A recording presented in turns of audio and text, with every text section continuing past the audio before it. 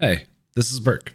Due to the nature of this podcast, there might be depictions of graphic violence or harsh language, so listener discretion is advised. Much like the last episode, the same disclaimer. I'm going to try to record this over today, but I'm likely going to have to finish it tomorrow as well, and the day it comes out. So the voice might sound different throughout the day. Believe it or not, even though these episodes are kind of short, I do take breaks throughout recording them, and sometimes it takes a little bit to get my thoughts in order to talk about a subject. The bright side is everything seems a little bit more organic when I talk like this, and for the most part, I think it sounds better than when I just read something off like the earlier episodes. With that all out of the way, we're going to try to wrap up the villain or antagonist episode this episode. Maybe next episode. It's antagonist boss related, so it sort of fits. It'll get wrapped up probably next episode. So I'll start with today's conversation with who is surrounding your villain or your antagonist. And we can look back to an way older episode where I used an organization chart to map out different organizations, different city builds, kingdoms, what have you. I used an organization chart to chart all that out. So who is around your antagonist? Now I know this topic is mostly about the main antagonist, but you do need supporting characters around your antagonist that either follow their mission statement or line up with their goals in some way. And a lot of times these characters are going to have more interaction with your party than the main antagonists themselves. For this example, I'm going to use Star Wars for instance. The group has way more interactions with Darth Vader than, let's say, the Emperor. Luke, for the most part, has zero interaction with the Emperor up until the last film. Now you see less of these in the films, but Vader also had underlings too. We can also look into Lord of the Rings, a more fantasy setting. Well, a fantasy setting, but think of the organization chart just based around Sauron. Sauron didn't have the means to interact with the world all that much, so he had to use his forces to do so. And he had lieutenants, and they accomplished his goals. Another point I'm going to try to make with these is you do not want to throw away these characters when you can. Now, don't get me wrong. You are going to build a relationship between the antagonist and the party as much as you possibly can. You need to have that connection to keep them strongly on the mission than to take them out. But they also need to have a relationship with the lesser lieutenants on their way to taking out the big bad. And a lot of times these lieutenants, these seconds, thirds, fourths, or even fifths in some cases, these are not necessarily throwaway characters. They should be named people that have interactions with your group and ultimately come into conflict with your party. A good opportunity to take advantage of some of this is if you have players that have submitted significant backstories where there is an option to use one of their characters from their backstories, like a rival, a friend that strayed down the wrong path, maybe somebody that your party hasn't necessarily been able to save or save their family, for instance. Maybe the party failed and the necromancer has raised one of your party's friends as one of their lieutenants. Maybe he's given him free will, and maybe the friend of the party has beef with them because of this. Maybe this friend of the party has beef that you weren't able to save their family, and so this is the way that they are trying to get revenge. And sometimes these kind of characters are just about the money. Maybe it's somebody they know that's been bought off. The great thing with some of these characters that we've kind of just discussed through here is their objectives don't necessarily have to line one-to-one with the main antagonist. They could just be doing it for the money, or this is the easiest way for them to get their revenge. While we're on the subject of kind of the surrounding influence around your main antagonist, let's talk about the relationship with the populace. Now, I understand if they're an invading army, your kingdom that let's say your kingdom's being invaded, obviously you're not going to welcome this person with open arms. But how does their kingdom treat them? Do they view them as a tyrant? Or are they happy about what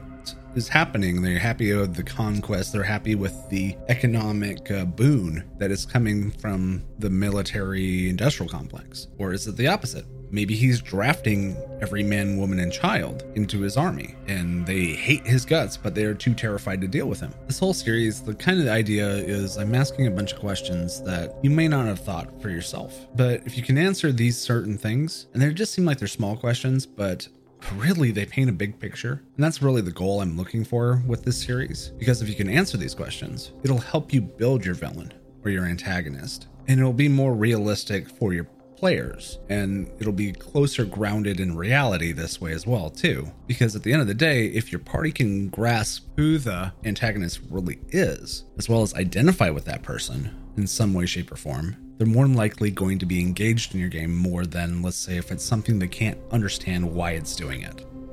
Now, let's talk about this villain's army, or let's talk about their forces, their resources that they're using. Now, are they using up everything to the last? Are they afraid of retreat? How do they utilize their forces for the most part? And answering these questions kind of figures out what mentality they have. Now, there's just some psychopath that's just going to throw everything at them and they don't care how many people have to die for them to succeed, or do they feel every loss? And that brings their populace more on their side. And the last thing I'm really going to talk about with the antagonist itself, the last little question I'm going to ask you right now is, how did they come to power? Were they elected? Did they seize power? Maybe they were knighted, took control that way, found forbidden knowledge, which gave them immense power, which allowed them to take over their country, their kingdom, maybe just a city. And that last one kind of touches on this other thing. How powerful are they? Now, are they just somebody who has pulled the strings up to this point and has no actual power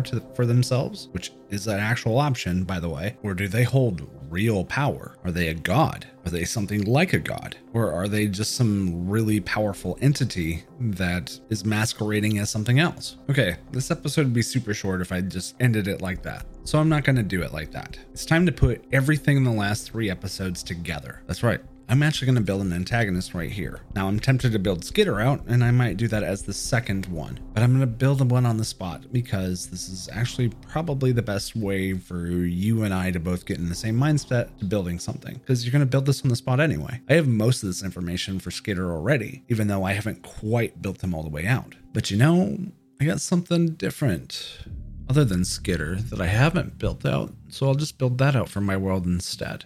Okay, let's do that. Okay, time to build one on the spot. Let's see. I could either roll something. Well, you know what? I just finished painting a fallen celestial, more like an angel. Unfortunately, she had sustained lots of damage while I was taking her off the build plate, but I decided to still glue her together. She's got some imperfections, but she looks great now that she's been painted. I think let's build her as a main antagonist for this game. Well, this hypothetical game. I may use her in the future. How about that? Okay, what do we call her? Let's get out my notebook. And you might be going, Burke, this is a lot of work for something you're just going to throw away. I'm not going to throw it away.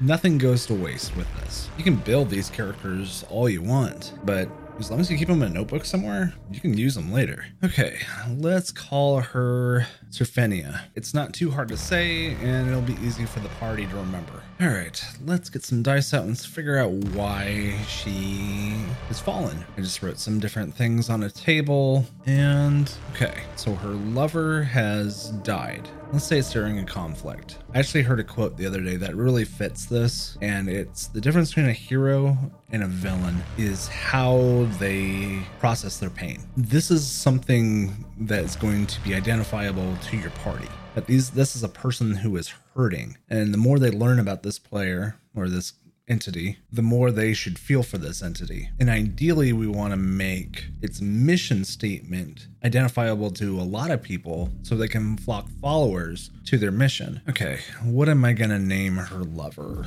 Let's call her lover Isabella. Now that we've kind of figured out why they are going down this path, what is their main objective? Now, are we going to go she wants to merge the divine as well as the supernatural into this world? Does she want to corrupt, let's say, the celestial realms? Is she bringing up some cataclysmic event? I don't think so. That doesn't really fit where we're going with this. When designing this, I don't see her going after the main populace other than to seek them as followers. Yeah, you guys are actually getting my kind of live thought process with this. I think what you do with her is she is trying to get revenge on the celestial realms and maybe even the demonic realms. Let's say she wants to get revenge on both sides. And maybe she's seeking out parties who've been affected affected by the chaotic nature of just the universe itself. And she's looking for people who have lost people, using a celestial being or an angel or celestial or some sort of entity that this character is. It's a high charisma based character, and it wouldn't have a terribly hard time convincing its stance on the universe to basically anybody. And it might be able to manipulate the populace to the point where it could raise an army or even elevate an army, maybe granting these people supernatural strength through the knowledge they have gained.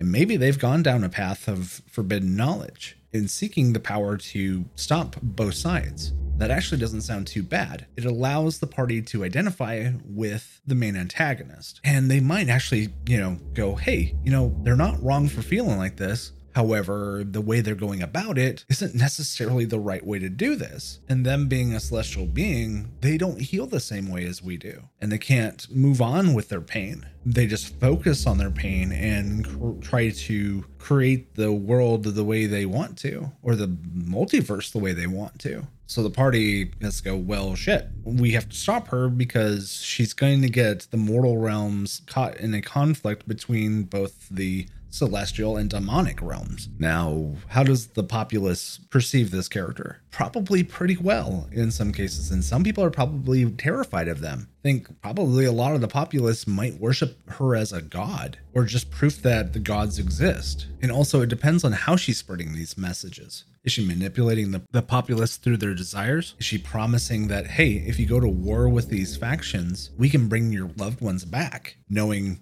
there's a good chance that's not even possible? Or maybe she's convinced that this is possible. She could easily do this by, cultivating fear and instability, but that doesn't really work. This isn't really the character that we're building. Honestly, she doesn't even have to go through propaganda or even manipulating people for the most part. Just giving them the option to get at their desires is probably a big motivator for most people. And then the other half, maybe just the fact that she demonstrates her raw power. Maybe she's done some kind of miracles to try to save and heal people and get them closer to her side. And honestly, probably one of the biggest things she could probably do is offer redemption or even a purpose for some people. And honestly, I'm going to combine pretty much all of these except for the propaganda thing. A lot of this really lines up for itself. And honestly, she becomes a very compelling character, and the party might actually not even indirectly, might actually directly interact with her. Maybe she tries to get them on her side,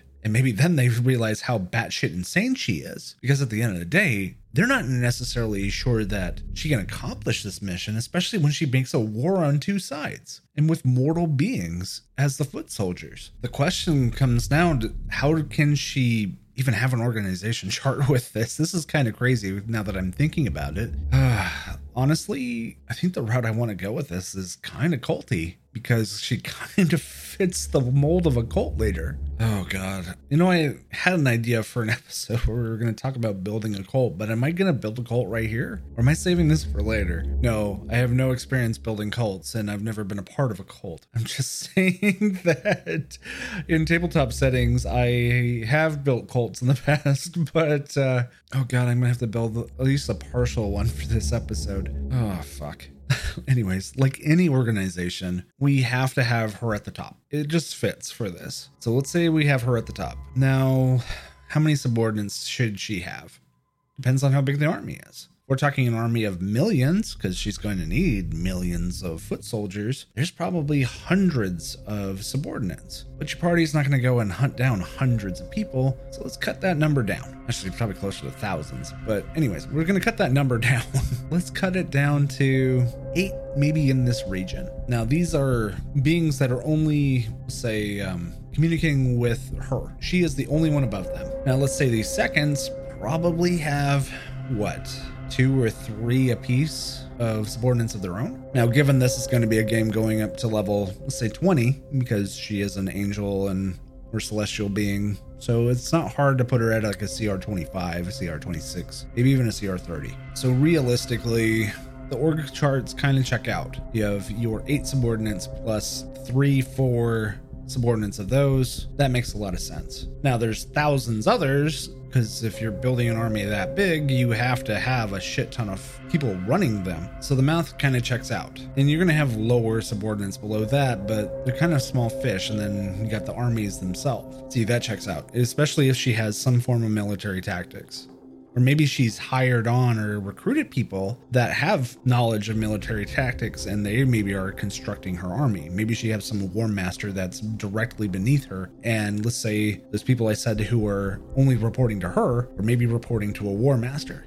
That actually makes a lot of sense. I told you, you're seeing my process live with this. All right, we've now created an organization chart that involves 42 people. No, I'm not going to build out the names of these 42 people, except for one we already know is Sophronia. So this works. This is enough entities where maybe the party is taking out groups of these. And it gives them a list of people to take out. And in a long-term game, this actually works out pretty well. The goal with a character like this is they are actually going to interact with your party directly, especially if they're trying to recruit them. This entity isn't evil. This entity is hurt. Their whole universe has been destroyed because they lost their loved one. And this entity doesn't have the emotional capacity to deal with their trauma and their hurt other than to destroy. And instead of taking it out on the human race or the world of the living, they're seeking the revenge on the parties who have caused the damage. The parties who have caused these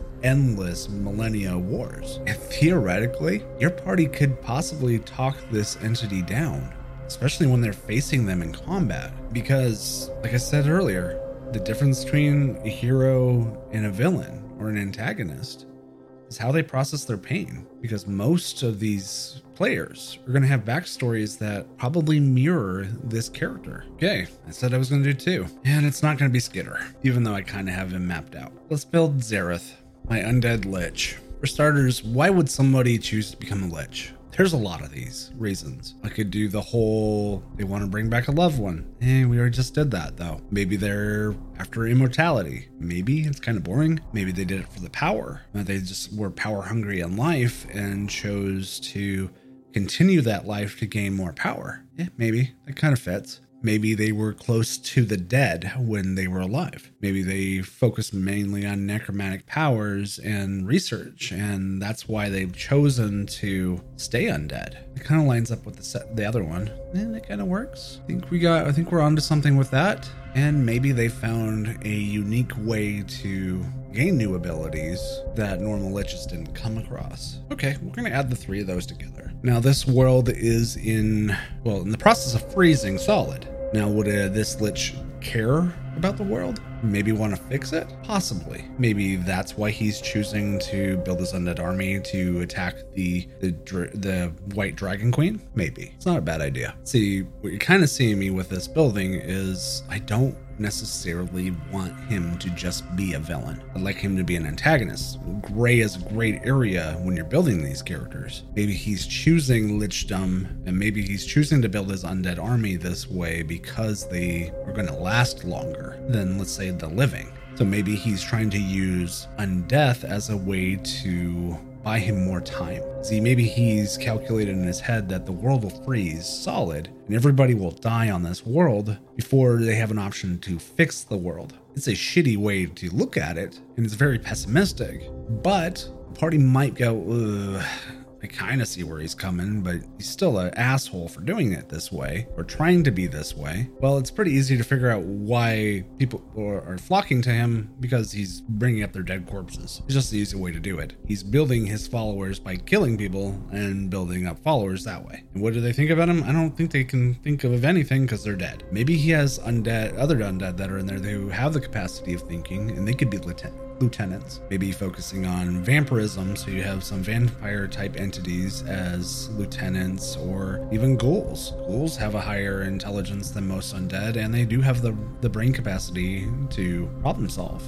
And maybe he has tweaked and twisted some of his lieutenants into beings that can think for themselves. Maybe he has some skeleton soldiers or death knights or some other things that have a better capacity for thought. And to make this interesting, maybe he's grafted, let's say two other beings to his body and has granted them lichdom. So maybe he can process information differently when he has three perspectives sharing a body. Maybe he controls the limbs and everything else, but maybe he's still getting their input because they're grafted onto his body. Also could allow for him to be a more powerful entity because he, let's say, has the option of having a whole different skill set because maybe the other two are different. Maybe he has a cleric on one side. Maybe he has, I don't know, a bard on the other side. Maybe a druid on the other side. And let's say he's after the Dragon Queen because he wants her perspective to help accomplish this, because maybe, oh, well, I already established this.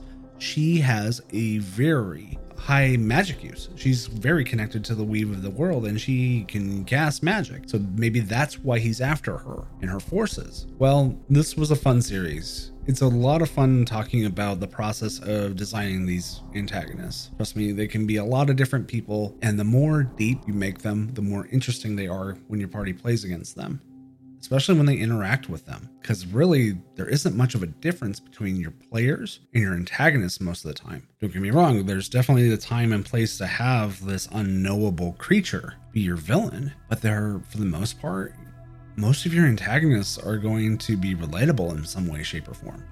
Something might be broken about them as a person. Maybe that's why they are the way that they are. Okay, outro stuff. I have an idea for a bonus episode, and I think I'm going to build it. And then this week, cross my fingers with this. It will hopefully not be too terrible for me to do. It's going to be a character builder. I like this Sefaria character a lot, and I think I'm going to build her backstory out. I have no idea when the next episode of the Telor campaign is going to be. We have started discussing dates, but there's no telling. If you're looking for the socials, they're down below in the show description. Still haven't done anything with that Instagram yet. I'm asking a friend to help show me how to take better mini pictures. Maybe I need to look at backgrounds or how to take better photography on my phone. I've never been great with it, so I need to look up some videos. And lastly, if you enjoyed this episode, if you could tell a friend about it, that would be awesome. And thank you so much for making it to the end of the episode, and I will catch you on the next one.